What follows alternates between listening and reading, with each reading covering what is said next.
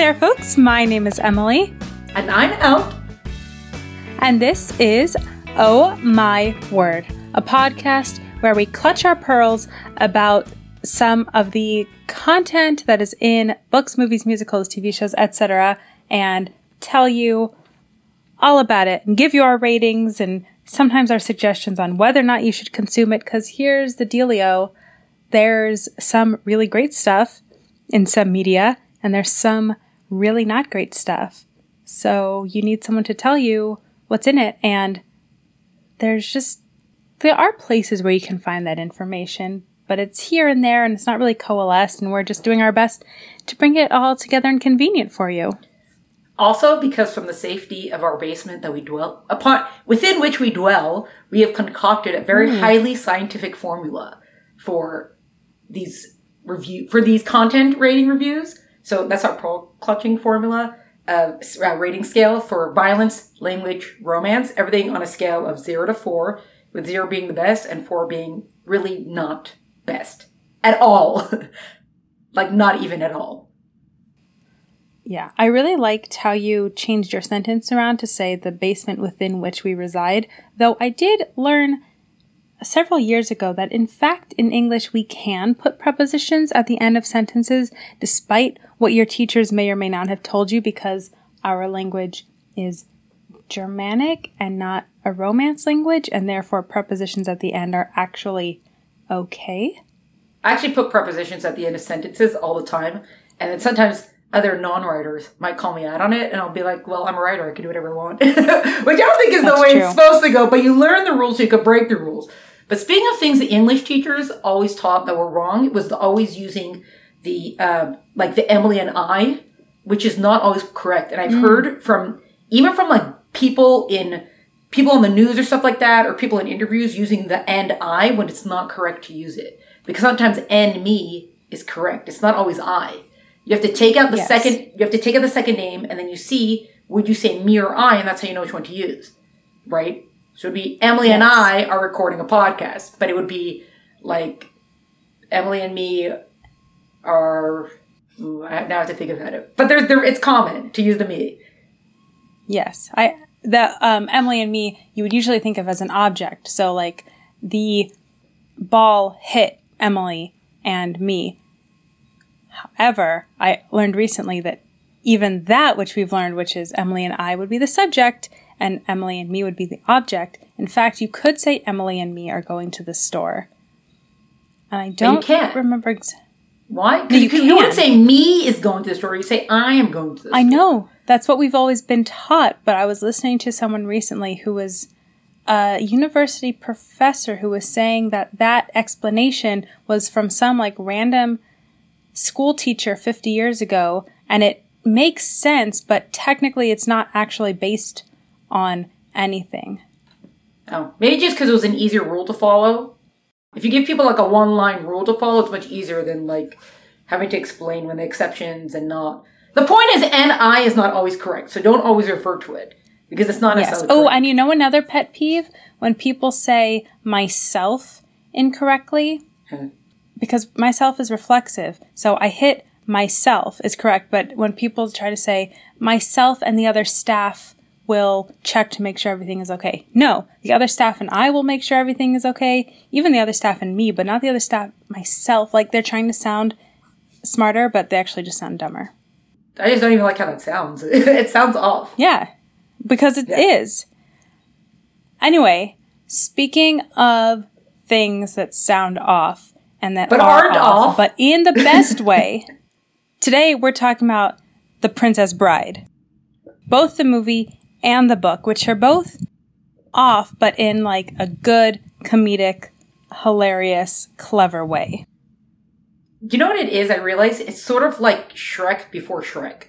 Because Shrek was supposed to make fun of like the whole fairy tale stuff, even as it really filled the fairy tale stuff. But The Princess Bride, it didn't necessarily set out to make fun of all the fairy tale stuff, because I think officially, because it's written by William Goldman, and he officially, I think, did it for his daughters. He's like, okay, what story do you want me to write, or this, that, whatever. And then that's part of how they came up with this. I think that's what it is. I could have that myth part of it wrong, but I think that's what it was. Because I've actually read 2 of his autobiographies, but that was like a long time ago, so I don't remember everything. But where was it going? Oh, but this, I don't think it necessarily set out to make fun of like fairy tale tropes. It just took them and just like went zany with them, just for like the hell of it and the fun of it kind of thing. But it does it way better than Shrek. I mean, even though Shrek is so great, but like this does it way better because it's just. Well, this is one of the ones where it's like, why did no one ever tell me to read the book sooner? Like, why did it take me so long to read the book? My bad. Yeah, I don't know. Exactly. But even though the book and the movie, they're not exactly the same, but they both hit, like you realize that the movie still hit the right notes of the book. So whatever it does or doesn't include, you're not like, oh, it's, the book is so much better, blah, blah. Like, yes, it is. But the film also got the tone of it right. It got so much of it right. Yeah. So for those of you who are living more under a rock than Elton and I are and haven't heard of The Princess Bride, basically it's a story within a story. So while homesick in bed, a young boy's grandfather reads him the story of a farm boy turned pirate who encounters numerous obstacles, enemies, and allies in his quest to be reunited with his true love. So the fairy tale story is being told by the grandfather to the young boy. So the setup is the young boy and his grandfather, and then there's the story that he's being read. Which is the film version. The book doesn't have that. The book is all about William Goldman is going on and on about how he wants to bring the classic tale of like S. Morgenstern to English. And it's this whole Florin thing. He goes on and on about this country of Florin and like their great writer. And he like inserts himself into the story of like, I don't know why Morgenstern does like 15 pages about trees here, but I think he was upset about the trees they chopped down around his house, blah, blah, blah. And it's just, you come to a certain point because there's this whole point about Buttercup's baby, whatever, this whole thing, and about how he met with Stephen King, but Stephen King is going to do the translation and not him. And for a moment, you're like, did they meet? Like, you actually think it's real for a second because of the way he just, it just all seems real. It's amazing. That's right. I haven't read the book in at least 10 years, so I don't really remember it well. But now that you mention it, I can vaguely recall not being quite sure what was real and what was fiction in a good way. Like when the author breaks the fourth wall and speaks directly to the reader and you can't really tell what's real and what's not. Yeah. I went to check his biography because I was like, wait a second. All these things he's writing here, I don't think it's true. I don't think he had a son. I don't think whatever. So I went to like recheck his biography to see, that's not how I remember this book coming about. It's like, he did such a great job. Such a great job on this. Yeah. Maybe I'll have to read it again. Absolutely. So for our scales are based mostly on the movie version, correct? For our pearl clutching ratings? Yeah, well, anything that went up is because the film version might have ticked it up, because the book version is pretty clean. Yeah. So we gave it violence, it's a 2, language is a 2, and romance is a 1.5, even though the whole thing is a romance story, but it's a fairy tale, so what can you expect? And they don't really do much more than kiss. So in that sense, the 1.5 is appropriate. Violence, there's swashbuckling and sword fighting. So it's not really gory, but people are definitely doing fighting. And the guy gets poisoned. Oh, right. So it's not like brutally violent, but it exists within a fairy tale realm. Language, okay, so here's the deal with the language. We gave it a 2. Technically, according to our ratings, it could be up because they say SOB. And on our ratings, the B word, the word that is used to describe a female dog, is an automatic 4. But we used our executive powers and our ability to think rationally about things, and we realized that using the B word as an expletive against someone, like you're such a B, is different than saying, son of a B, because it's different. When you're saying not necessarily directed towards someone, you could say it when you stub your toe or something like that happens. So we kept it at a 2, even though it has that, because it just has a different feel to it. Well, one, I guess, is a direct attack against a female. I want to say direct attack. Right. One specifically, and then the other one is just calling out a guy, even though it does indirectly attack a female. Yeah, thanks. But also, there weren't so many in this. So it's like, on the one hand, sometimes books or films get pushed all the way up from one word But in this one, it really was sparse. Like, Not Okay Language was really, really sparse. So. Yeah. And this is not necessarily a kid's movie. Like, sometimes teen movies with one F-bomb, that'll bring it up because, like, this is meant for young people and you're bumping it up. Princess Bride, I don't know that it's necessarily a kid's movie. So the fact that it has that one SOB drop doesn't bump it up because, like, the intended audience, it's a little bit more okay for. I wonder if the film might be considered like a family movie. I'm not sure, but the book is not specifically written for kids. I mean, you could see you could see from the publishing of it that it's an adult novel that was printed. Like, it was not aimed at a younger audience. It was aimed at an older audience.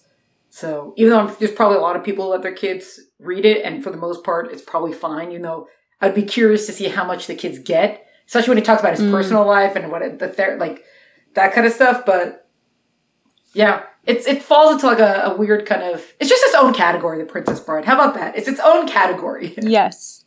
So the movie, by the way, is one of those, like, just so many people in it. It was directed by Rob Reiner, stars Carrie Elways, Mandy Patinkin, Robin Wright, Andre the Giant, Wallace Shawn, and a whole bunch of other people. But just that alone, like, it's a huge cast in terms of the star power, like, or the acting power. But they all just give amazing performances, such memorable, specific performances, quotable. You know, those characters, they come to life so much. I think this is one of Robin Wright's first films, actually. I think this was one of her first. Like, whatever, we can check it out. Yeah, it's true. There's almost something freeing about, like, we're going to make this ridiculous, right? There's something about it where it's just like, we're all just going to be ridiculous. So take your character and, like, go for it. But, so here's one thing about the book that they get. So even though you have this whole romance and stuff like that, there's a few lines that first I totally burst out laughing about. Like, there was one, I don't remember what it was, something to do with somebody being jealous of someone else.